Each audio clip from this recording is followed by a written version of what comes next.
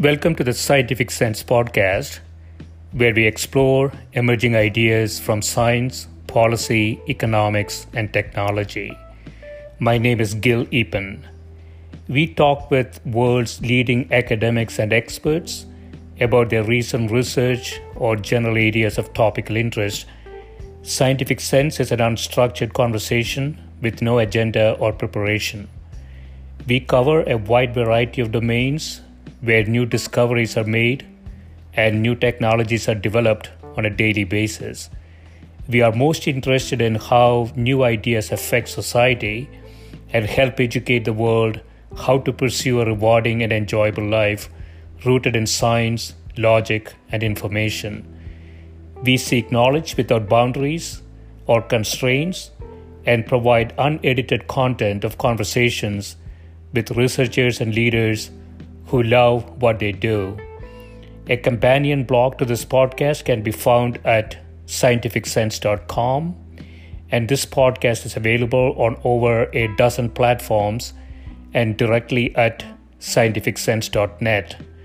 If you have suggestions for topics, guests, and other ideas, please send them to info@scientificsense.com, and I can be reached at gil@eapen.info.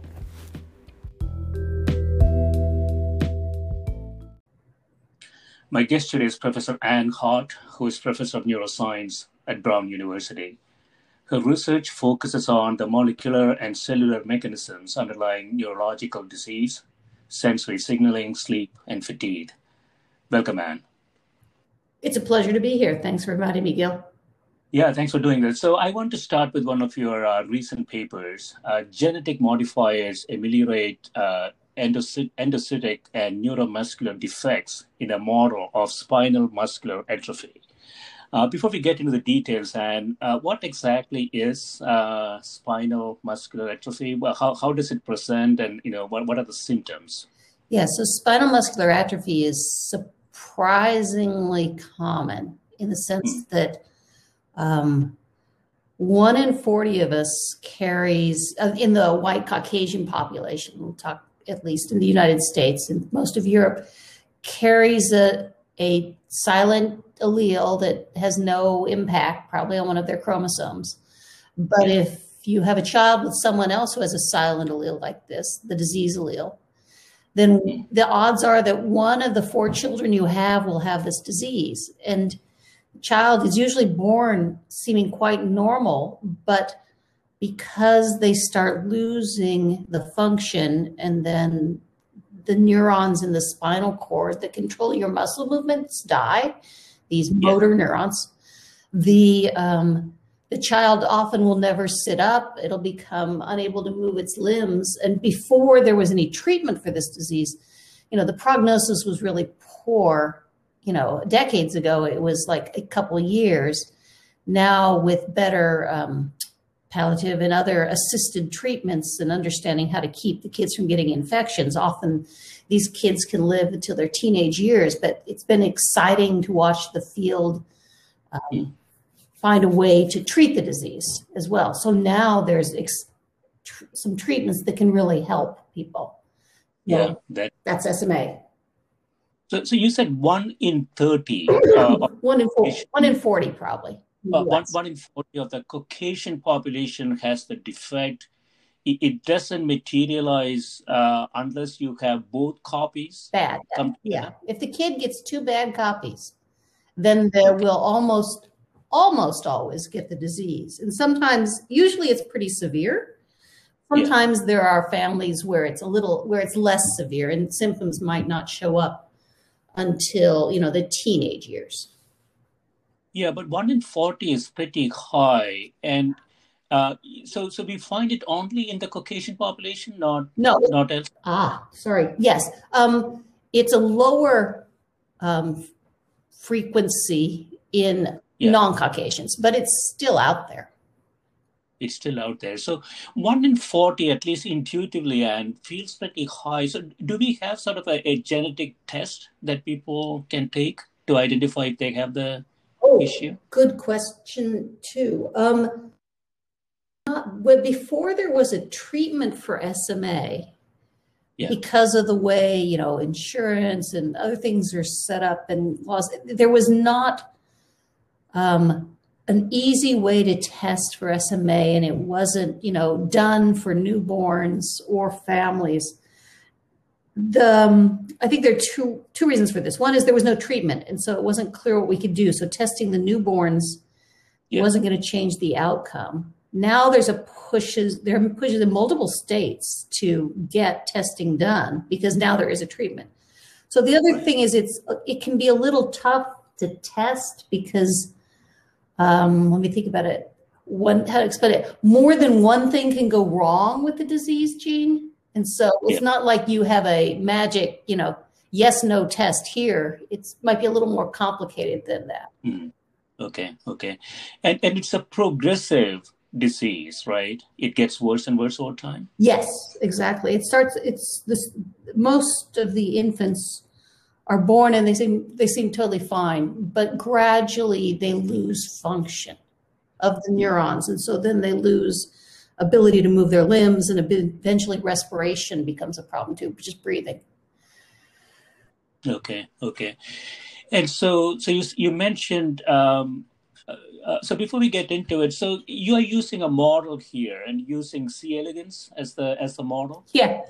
I can lean back and say when I started getting into science and I was interested in neuroscience back when I was in, high school and college, I didn't think about, I wanted to address questions about, how neurons, how does the nervous system develop and how does the brain work, what goes wrong in diseases. But I really never thought about, working with flies and worms because really those don't seem like they would have much influence, but all of this, that they would be similar. But it turns out almost all the animals on the planet have pretty much the same genes. Our neurons work pretty much the same way. And so one of the reasons people start using flies and worms is because you can ask questions fast and easy. Yeah, so I guess evolution must be true there. Yeah. we have some evidence. Yeah.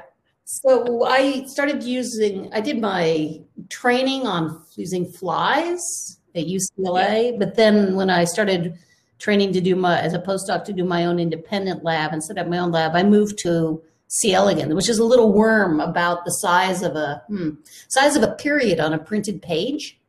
They're a millimeter long, but they have the same types of neurons, just in broad strokes that humans do. They have motor neurons that move their muscles. They have other neurons that tell the motor neurons what to do. They use the same signaling molecules.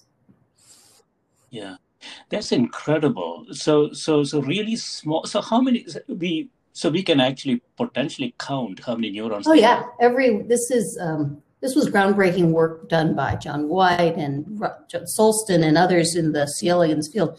The C. elegans, the ones we work with, have 302 neurons, and every worm has exactly the same ones. They're connected pretty much the same way to each other. So this neuron talks to this neuron, talks to that neuron. These neurons tell the muscles to move. So it's really convenient, you can imagine, instead of having to look at a mouse spinal cord or humans, hundreds of thousands of, millions of neurons, and every person is set up a little different. It's a lot easier to work on these things in worms. And I'm going to say, no one, animal research always has questions of how well we are treating the animals. There's less concern about that when you're working with worms and flies. Right. They don't have a lobby yet. Yeah, they don't seem to feel, they don't like nasty things that hurt them, but they don't have fear. We don't think they don't feel pain, so to speak. So one would imagine that the movements obviously is very critical for the C. elegans. So the muscular aspects of that. Presumably it's a system that is really set up to move, right, in some ways. Yeah, it has to. The worms, flies, these little animals have to solve many of the same problems that large animals do, in the sense that you have to move to find food, you have to move to avoid noxious things, you know, you have to find a mate if you're going to mate. And so C. elegans has, you know, they swim along in water, or they can crawl on the ground, and I can just look at a worm and say, oh, that's a healthy worm that's moving really well. And another, if worms have mutations that make their neurons or their muscles work less well, and if those are severe, you know, I can look at that worm and say, oh, that's sad. Yeah, so the 302 neurons, so can we engineer a defect into them? Could you repeat that question? Sorry. Can we engineer a defect? Yeah. So we can do this a lot of ways. And over the course of the career, you know, our tools are just getting better and better. You've probably talked to people about CRISPR-Cas9 in your series, where we can go in and make the changes we want. So we can do that in C. elegans, and we take advantage of that in studying other diseases, and we'll probably take advantage of that again in studying spinal muscular atrophy. But at the time I did this work, that technology was not so advanced. And instead, what we can do is we can easily insert a chunk of DNA in the worm's genome, and that can change how the neurons function.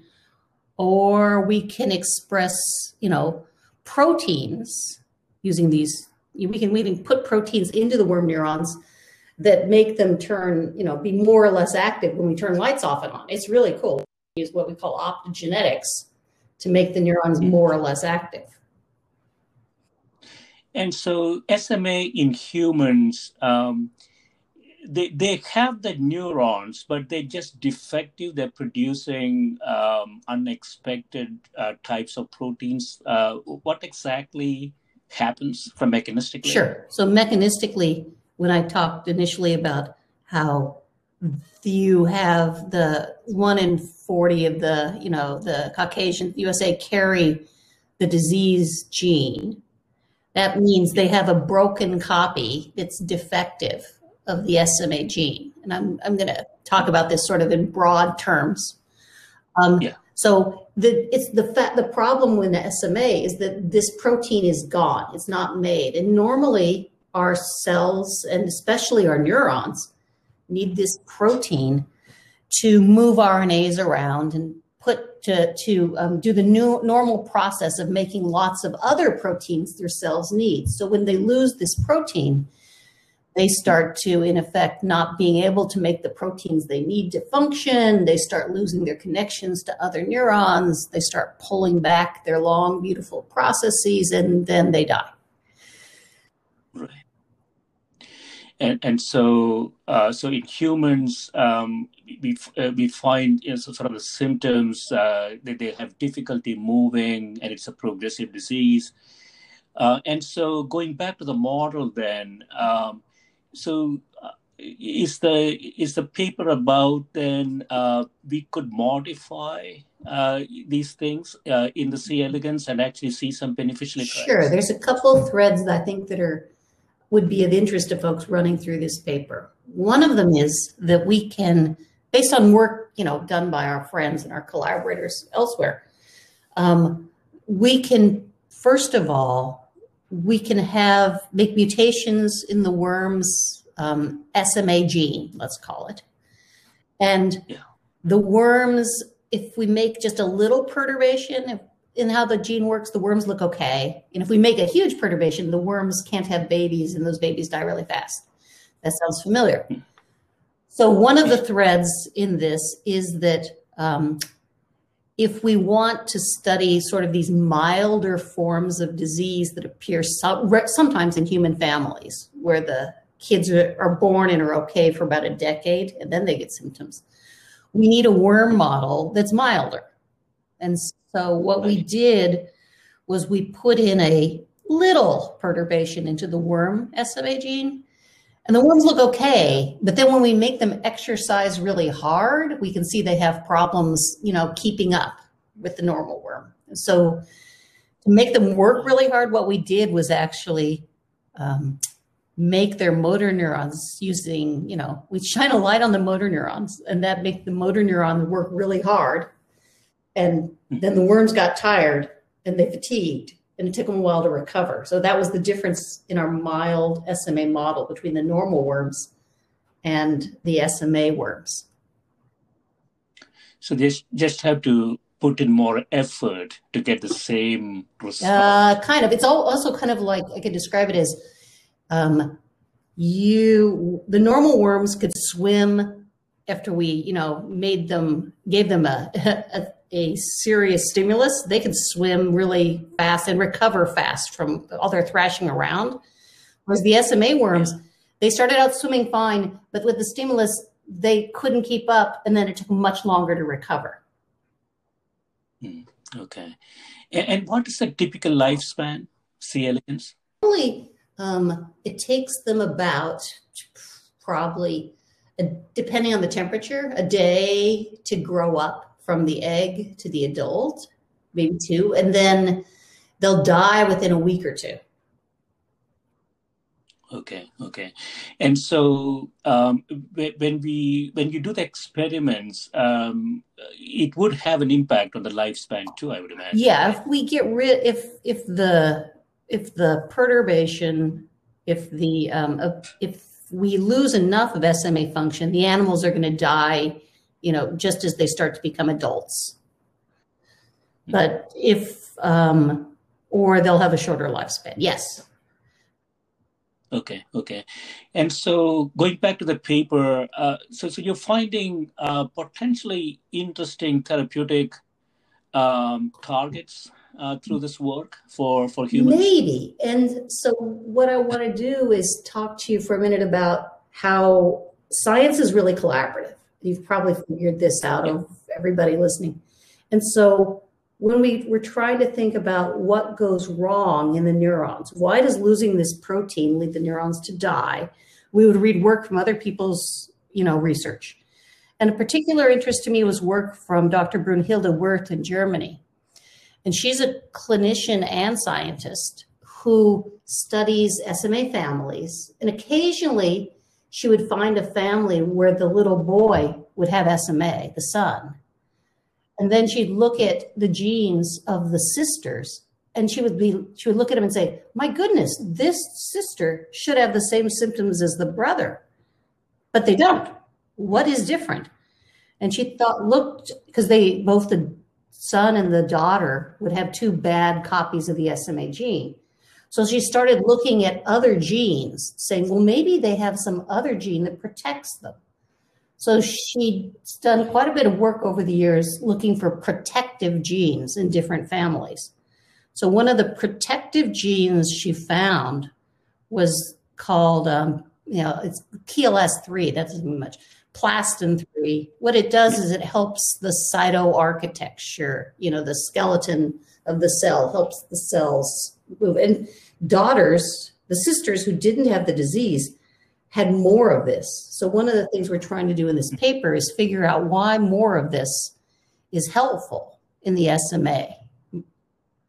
Yeah. And so if you have more of PLS3, if PLS3 is overexpressed, it seemed to have sort of a protective effect. And could you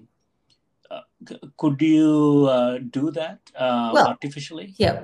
First we could do that. We and others have tried to do this in different models. If you have if the worm or the human has has lost all of their SMA function, we've figured out that having more of this PLS3 doesn't help. But if there's still some function left, if it's a little mild, then PLS3 seems to help. It's tested. And we were able to show that in our worm paper here. The first step was saying, look, if we put more PLS3 in our sort of mild SMA model, the worms do better. And then we went on to try and figure out why they do better. Yeah. And so going back to the humans, then that would imply, obviously this is early work. It has to be mild or it has to be picked up early? If you pick it up early, would that be useful in this context? I see. It would, if we could take one of these let's call them suppressors, one of these useful genes that Brunhilde's group is finding, and put it in someone else who has a mild case of SMA, then it would help. Or this is another possibility.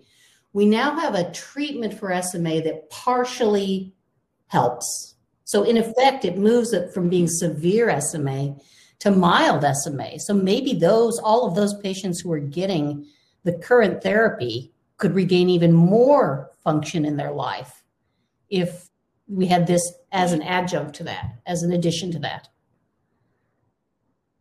Yeah. It's really fascinating. So you talked about 1 in 40 has the gene defect. In terms of actual incidence of SMA in the US population, what is the rate? Oh, I think the math would suggest it would be about 1 out of 1,600 births. And I think it's a little less than that. I think it's about 1 in 2,000. But I'll say, as a faculty member, I'll have students in my lab or people who work in my lab and then go off to medical school and become doctors. One of them contacted me after they'd been in the clinic for, their first 6 months and said, by the way, do we have anything to help SMA? Because I'm seeing lots of these babies. And so it's pretty common, if you spend a lot of time in, pediatrics.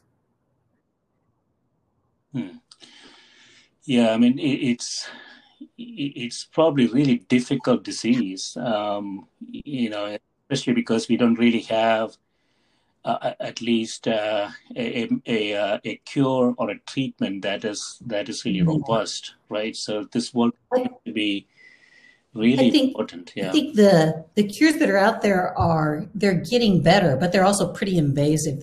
You want to inject into the spinal cord treatments, and I mean, it's at one level, it's a game changer. It's like, as a whole medical field, a therapeutic for a neurodegenerative disease that really, really works, but it's very expensive. The upside is, that we are making progress, though. I'm going to say, when I started working on SMA, I was surprised to learn how common it was. And then I realized, having an SMA baby, the baby is, it's a family tragedy. It's a personal tragedy, but it's not like ALS that so many people have heard of, because an ALS patient is usually also a young adult who knows a lot of other people, and they have a large social circle, and so many people, more people hear of it. Yeah. Let's talk about ALS. You have another paper on ALS. Again, you use C. elegans as a model here. Now, again, to set the context, what exactly is ALS and what are the symptoms? So ALS is a disease. It's also known as Lou Gehrig's disease, named after a famous baseball player in the U.S. It's also what Stephen Hawking had over in Britain. Right. It's a disease that usually affects young to middle-aged adults, and it starts as a weakness, usually somewhere in like one of the limbs, and then it becomes progressive and spreads to the other limbs. And eventually, the patient can become incapacitated and unable to move their arms or their legs. And they're losing the same neurons, the same that are lost in SMA. But this is now happening in an adult, and it's a different genes are at fault. So there's been beautiful work over the last couple decades in the ALS human genetics field to identify first one, then a couple more, and then several more genes who, when there's a mutation, when there's a bad copy, a disease allele, the patient will probably get the disease.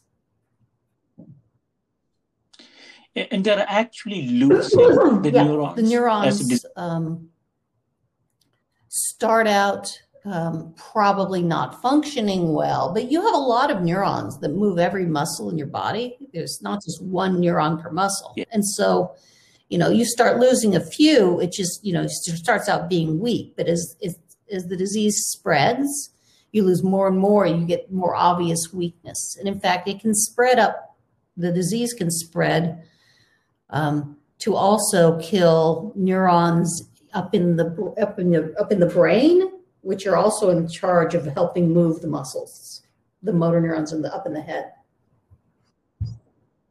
Right. And so it surfaces later in life. I would imagine Hawking is an unusual case, right, from a lifespan perspective. What one of the frustrating and tough to understand things about ALS is that some patients will, the average prognosis is death within a couple of years. Some patients, though, will have a disease that progresses super slowly and they'll live decades, like Hawking. And that is what happened to Hawking, right? Yeah. And so how long did he live from diagnosis? He was a young adult, so he was probably, and he was, okay, you've caught me out here. I don't know. He must have been in his 60s, at least, when he died. I think Hawking is also another example of the specificity of this disease. It affects the neurons that help our muscles move. And for many patients, it doesn't affect how well your brain thinks, though, at all. For some patients, it does. But your brain is, in effect, doing just fine. You feel and you think just as well as you ever did. But it's just that you lose your muscle control. Right. Yeah. And Hawking definitely thought, that's for sure. So going back to the C. elegans, so again, you're using the same model here. So what are we learning here from our models? It's if we want to study a disease in mice or flies or worms, we have to try and find a way to, I'm not going to say you give the animals a disease, but that's kind of what it is. You have to create a model. And the simplest way that people started making models, especially because, there were only, some CRISPR wasn't available. Originally, when people started making models of ALS, they would often just take the human disease gene and put it into the mouse, the fly, the worm in lots of copies. And so there'll be a lot of disease proteins. And the animals would get sick really fast. And, that can be convenient because, you want to be able to test a lot of things. If it takes a year and a half for your animal to have symptoms, that's a long time to wait to do an experiment. So you can also learn, there are some things you definitely can learn from these disease models where lots of protein is made. And we've had lots of insights. But there are other things that, can be hidden in that model. It could be that, that's not because that's not exactly what's happening in the patient. The patient has a sort of more slow, a lower level of the toxic protein from the bad gene. And so with the discovery of the groundbreaking techniques of CRISPR-Cas9 genome editing, now we have the opportunity for this paper to precisely go into the worm genes and say, I want to put that little change that happens in the patient right there in the worm gene. It's exactly the same spot in the protein. And then I want to see what happens. So this paper was our first attempt to make what you could call a knock-in, a more precise, a non-overexpression model of ALS that might tell us more about why the neurons degenerate and die. You talk about oxidative stress. What's the connection? So the disease model we started with was the looking at one. There are many genes whose mutation can cause ALS. One of them is SOD1. People have been working on SOD1 for a long time. So SOD means superoxide dismutase, and I'm not going to go dive deep into that, but it's one of the proteins that helps the cell deal with reactive oxygen species. Oxygen is good until you have too much of it or you change it around a little, and then it's actually dangerous, right? So free oxygen radicals are dangerous. And your cell has to deal with those, and that's what the SOD1 protein should normally be spending its time doing. But when the disease allele comes into play, we think now, based on the work that's coming out of our lab and others, that you have two things happen. One is the cell loses its ability to deal with this superoxide free radical oxygen stuff because there's less of the normal function, and the disease allele, the change that the disease makes in the SOD1 protein also makes that protein toxic or dangerous in some other way to the cell. So two bad things from one change in a protein. Yeah. So this free oxygen radicals. I mean, it could have lot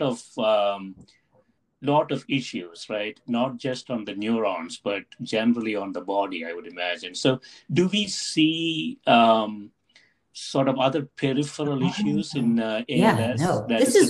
You've touched upon one of the big questions in the neurodegeneration field, especially the ALS field or SMA, in that these proteins are expressed in every cell of your body, but for some reason, neurons and motor neurons, in fact, are exquisitely sensitive to what goes wrong. And so your skin cells and your liver cells and your bone cells are mostly okay. It's somehow your neurons, specific neurons, that can't deal with it. There are some neurons that aren't affected at all.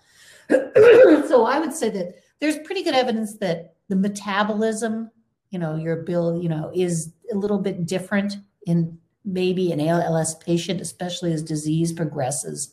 They tend to lose weight faster on the same diet, maybe. Yeah. But the overwhelming and huge thing that goes wrong is the neurons selectively. And so if I understand this correctly, and so diminishing levels of SOD1 reduces the body's ability to essentially deal with this bad stuff, this free oxygen radicals. And when the level of those things are high, they seem to disproportionately affect the neurons, and ultimately over time it ends up in the issue that we are talking about, right? Definitely one of the theories about one of the contributors to ALS that's caused by mutation of SOD1 is that it seems like the cells aren't able to handle these free radical oxygens, these superoxides, as well as a normal cell. And the question becomes, is that all there is to it, or is there more? And if we have two types of neurons dying, the spinal cord neurons and the neurons in the brain, they're actually two somewhat different types of neurons. Are they both equally sensitive to this, superoxide oxygen paraquat stress, or is one of them more sensitive than the other? Right. Can we therapeutically sort of add stuff so that the body has the ability to get rid of the free radicals? Getting that into the neurons would be tough. Yes.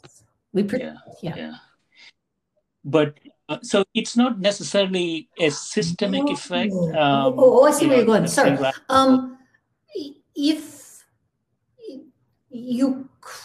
There's a delicate balance, right, in our cells between they have to make deal with, we use oxygen, do superoxides all the time, that because we have, we're oxygen based for our mitochondria. If we can't shift it too much because that runs us into other problems.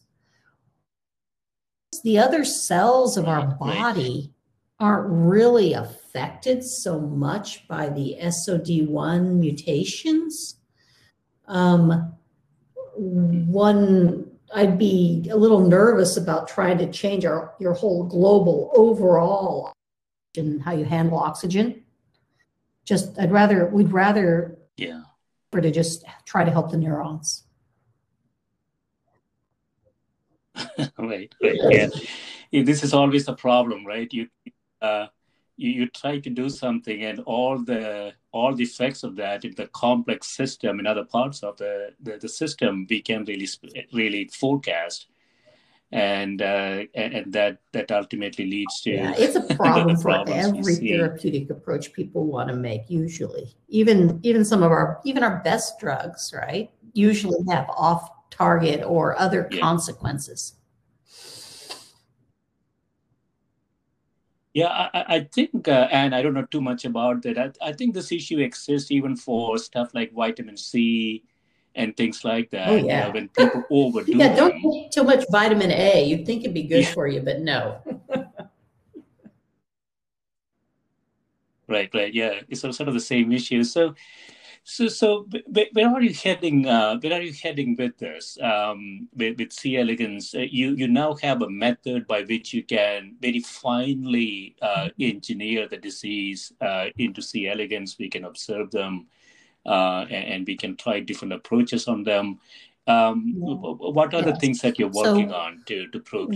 We are working on a couple things. So, in fact, this first paper was a test case saying, oh, look, we can engineer models that look much more precise into C. elegans. So we've gone ahead and done that for several other genes and created disease models for them. And now we can do a couple things with all these models. First of all, we can try out, one of the overarching questions is, first of all, why do neurons die? And do the neurons die differently in an SOD1 ALS worm or patient than they die in a ALS caused by some other gene like FUS or HNRNPA1? So even though we call ALS one big disease, that's, we sort of lump everyone together, it may be that it's really more than one disease. And so we want to understand that. Yeah. So we also can use our worm models, and we can have millions of worms at a time, and we can look for mutations in other genes that might help the neurons. So I'm going to call these suppressor genes. Because we can have so many worms, we can look for suppressor genes in worms, figure out how they work, and then hand them off to our collaborators who work on flies or mice, and have them test those genes in the flies or the mice. And then if something works in worms and flies and mice, odds are pretty good it's going to work in humans. It's going to be relevant. So we have a lot of collaborative projects where we are either taking suppressor genes we're identifying now in worms and finding them and then moving them to our friends to test in other animals, or genes that they think help there, and we're testing them in the worms, and then we're trying to figure out, like, mechanistically, why the neurons die as well. There's lots to do. Well, yeah, well, I mean, admittedly, job security and figuring out the basic mechanisms is fine. It would be lovely, though, to figure out an effective, something that could be a therapeutic, and then I'd like to have us be able to fix, help the patients, cure them, and then we can all focus on some other disease. Right. Yeah. So SMA ALS, it looks like a lot of common features there. Neurodegenerative gene defects. What do we know about the environmental effects are there features from the environment that sort yeah. of combine with genetic defects? It's for SMA. My short answer is probably not. For ALS, that's much more of a question in the sense if you start reading, websites or older books or older studies, people would talk about sporadic ALS that just appeared in a person and no one else in the family had the disease versus familial ALS, where you suddenly realize, oh, that's what the grandmother had, that's what the father had, and now the kids are probably at risk. That's familial. So we used to think that most ALS was sporadic because we couldn't find a gene. But now that we know more genes, more and more we realize there's a big genetic component to ALS. But there's still a large section of patients where one can't find one of these genes. And so that means, and now I'm speculating, that either there are a lot of really rare genes. Each family is like a unique sort of, we very rarely does this cause disease, or something about the environment that person's genetic makeup and they were in led to ALS. And I don't want, you can now think through your head of all the things that are bad for neurons and think maybe those combined with a specific like ALS mutation might lead to disease. And people are testing that sort of stuff. Yeah, so do we see changes in incidence rates over time across the world? I mean, it's a little more common in males than females, like many diseases, but not enough to make you, shocked. It seems like it might be of a little higher incidence in the military and in athletes or people who are super athletic. But again, it's not overwhelming that. So it could be just that there's something about ALS, maybe this is also speculation. Maybe there's something about someone who's going to develop ALS that makes them, more athletic. It works really well in the beginning, and then there's a crash that we call ALS. So maybe they're more prone to go into athletics because they succeeded on average more. I don't know. Yeah, you mentioned SMA being more frequent in Caucasian populations. Is that the same for ALS too? Not as much, but the genes that cause, that we know about already, that cause ALS in different, like I think the Japanese, if you study ALS genetics in Japan, some gene mutations are more common than other mutations in the United States. Right. And for ALS, obviously, you have to control for age. Different countries have different percentages of age populations. That's true too. Right? It's another question also, and I'm circling just slightly back to your conversation, but ask a question about environment. Does environment change when symptoms show up? Yeah. It could. We don't know. Yeah, that is kind of curious about this. I think you called it spontaneous ALS or something like that. That's sort of cute, right? So the conditions are there. It doesn't really surface, and then suddenly one day. If you ask most of us why it takes so long to show up, we would probably say the biggest factor in that is that these disease mutations, the bad toxic protein is slowly accumulating. And on top of that, you're slowly losing, because of that, neuron function. And eventually you reach a tipping point where things start going to hell in a handbasket. Yeah, a lot of the diseases ultimately gets there. And I think, it's sort of a plumbing problem. It's a system designed for maybe 30 years. Yeah. Now we're taking it to 75. Yeah. It's not really designed for that long. It's like the worrisome thing. How many of us will get Alzheimer's or a dementia if we all find a way to live to, 100. Right. Yeah. So in conclusion, and yeah, I know that you're doing a lot of work in this area. So if you look forward 5 years, where do you think, where is your sort of highest level of optimism in terms of therapy for both SMA and ALS? What type of therapy do you think we will get to? And whether, those things can ultimately cure this or just slow it down? I think SMA is on a good track in the sense of it's clear what we need to put back into the neurons, what gene, and they're going to get better, I think, and less invasive / expensive for the therapy. And then for the SMA patients, it'll then be a question of how much better, what else can we do, what else can we add? So SMA is on a pretty good glide path to not, if you get treatment early, not be fatal, and to be something where, decades of life with good mobility should be expected.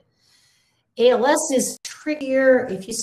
5 years from now, it's possible that we'll be able to slow. I think in 5 years, we'll have treatments for some patients, especially if they have a gene we recognize, where you come in to lab, or if it runs in your family. Within 5 to 10 years, we'll be able to say, we're watching you, we're worried about this, maybe we can talk about this sort of treatment. But the screening, the societal questions are just as big, in the sense of how easy is it going to be, and how much do people want to invest as a society in us for you could have a mutation in any of these 30 genes.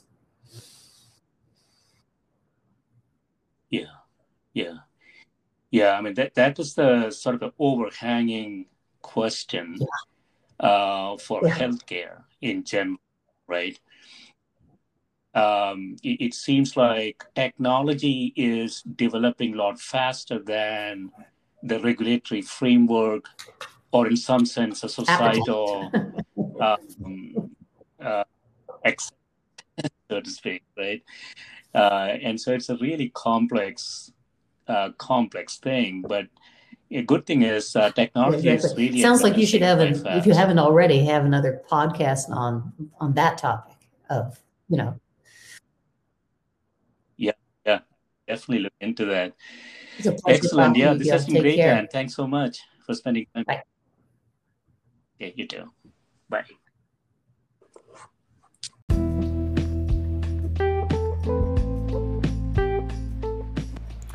This is a Scientific Sense podcast providing unscripted conversations with leading academics and researchers on a variety of topics.